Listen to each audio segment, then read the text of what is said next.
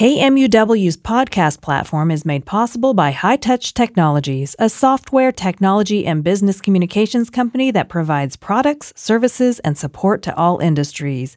High Touch brings the human touch to technology with a world-class team of industry experts. Learn more at hightouchtechnologies.com. I'm Josh Carey. And I'm Chef Tom Jackson. And you're listening to Cooking with Fire. Today we're going to be cooking up a simple steak sauce with a little Speyside Scotch whiskey. Let's get started. This is Cooking with Fire, a global exploration of barbecue from KMUW. Welcome to episode 70 of Cooking with Fire. Today we're going to dive into the world of Scotch.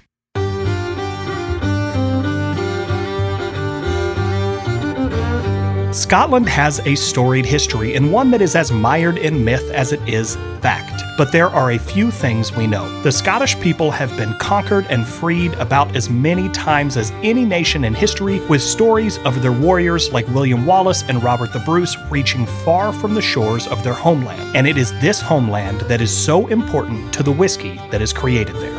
But what is it that makes Scotch Scotch? First, it must be distilled in Scotland, which seems simple, but is an important qualifier as anyone that has had a whiskey from India, Japan, or even Australia can tell you. Each of these countries took on the common recipes of Scotch, but seeing as how they are distilled and aged in very different climates, they have varying flavor profiles that take them away from that classic Scotch flavor. Second, the mash bill must be only water and malted barley, with the allowed addition of other cereal grains for color, though this is rare. The distillate cannot exceed 94.8% alcohol by volume and must be aged in oak casks no larger than 700 liters for a minimum of 3 years. For any bourbon fans out there, you will note a few major differences beyond the mash bill and country of origin.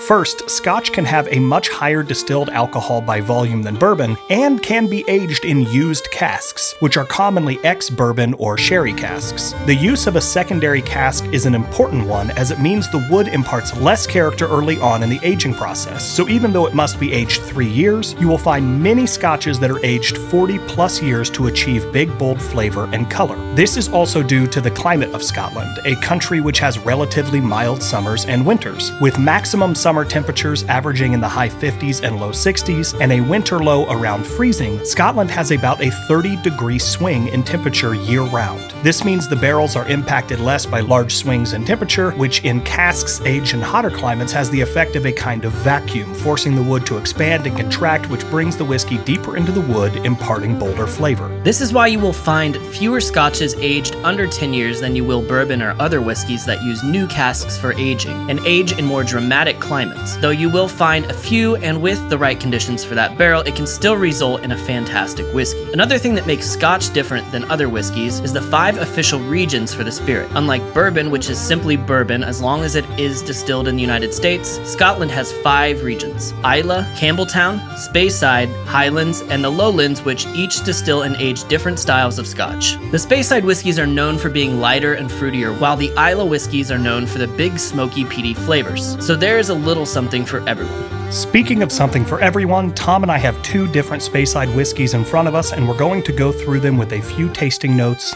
now.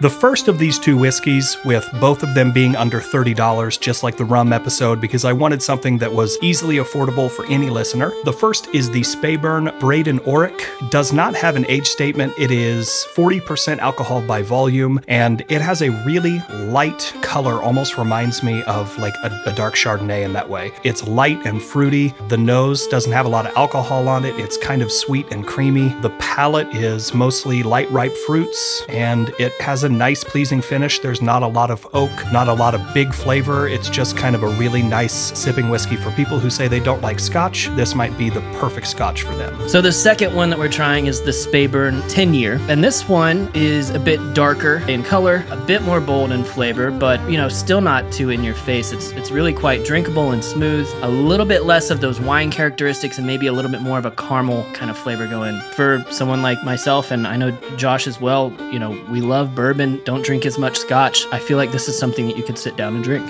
Absolutely. Happy to find a couple of sub $30 scotches that are easy to drink, fun to drink, and something that I won't mind keeping around the house, which I'm sure my wife will be happy to have yet 2 more bottles on the shelf. Now is the perfect time to cut out to Chef Tom and the atbbq.com teaching kitchen and get started on today's recipe. Well, today we're going to be cooking a couple of pan-seared ribeye steaks with a Scotch steak sauce. And we're going to do this all in the skillet. This is going to give us a really great crust across the ribeye, and it'll give us something to work with starting our pan sauce after the ribeyes have cooked. So the first thing you want to do is get a 12-inch cast iron skillet over a nice hot flame. You want that skillet to be smoking by the time you put your ribeyes in. Now, I've got some ribeyes seasoned up here with just some simple salt and pepper and a little oil on the surface. These are going to go down into the hot skillet.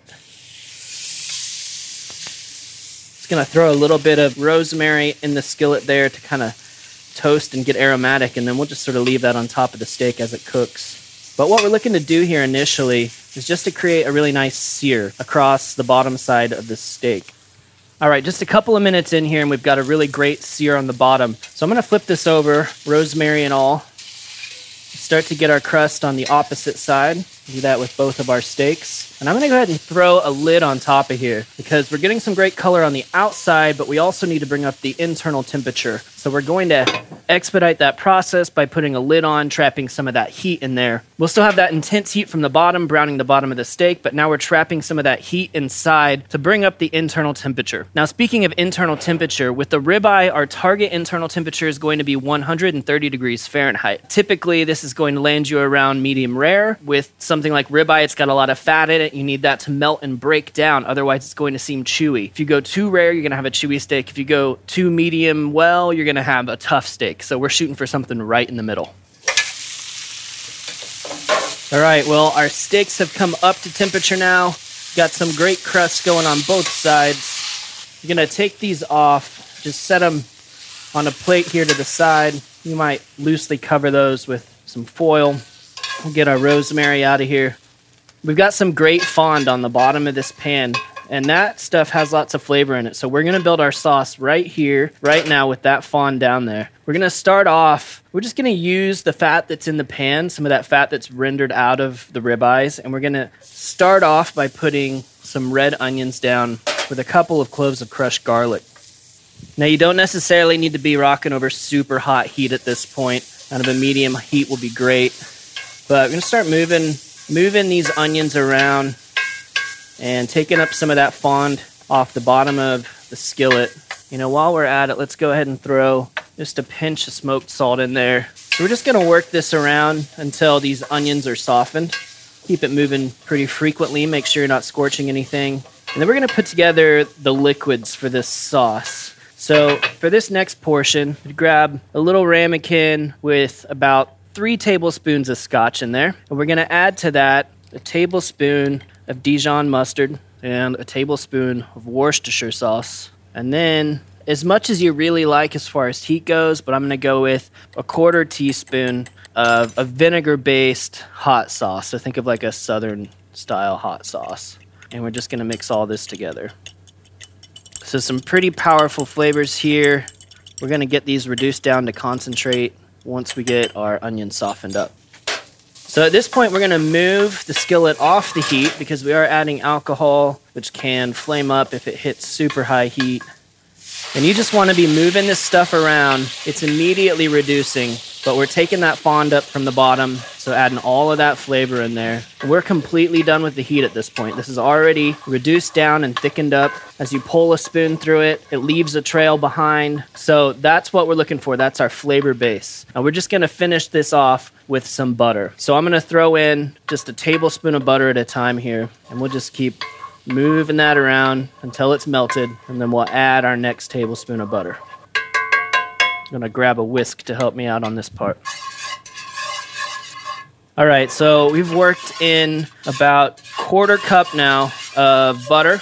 We want to get this off the heat, so we're going to move this over to a ramekin, and then I'm just going to dip my spoon in there, get a taste for it, and see what we need to adjust as far as flavors go.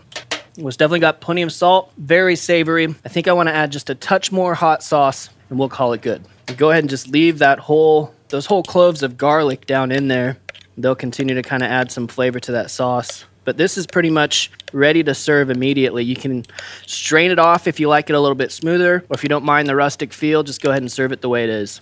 Salty, great Scotch flavor. That's a great steak sauce. So we're just going to take our steaks now, which have been resting, plate that up, and throw a bit of our steak sauce on top. And there you have it.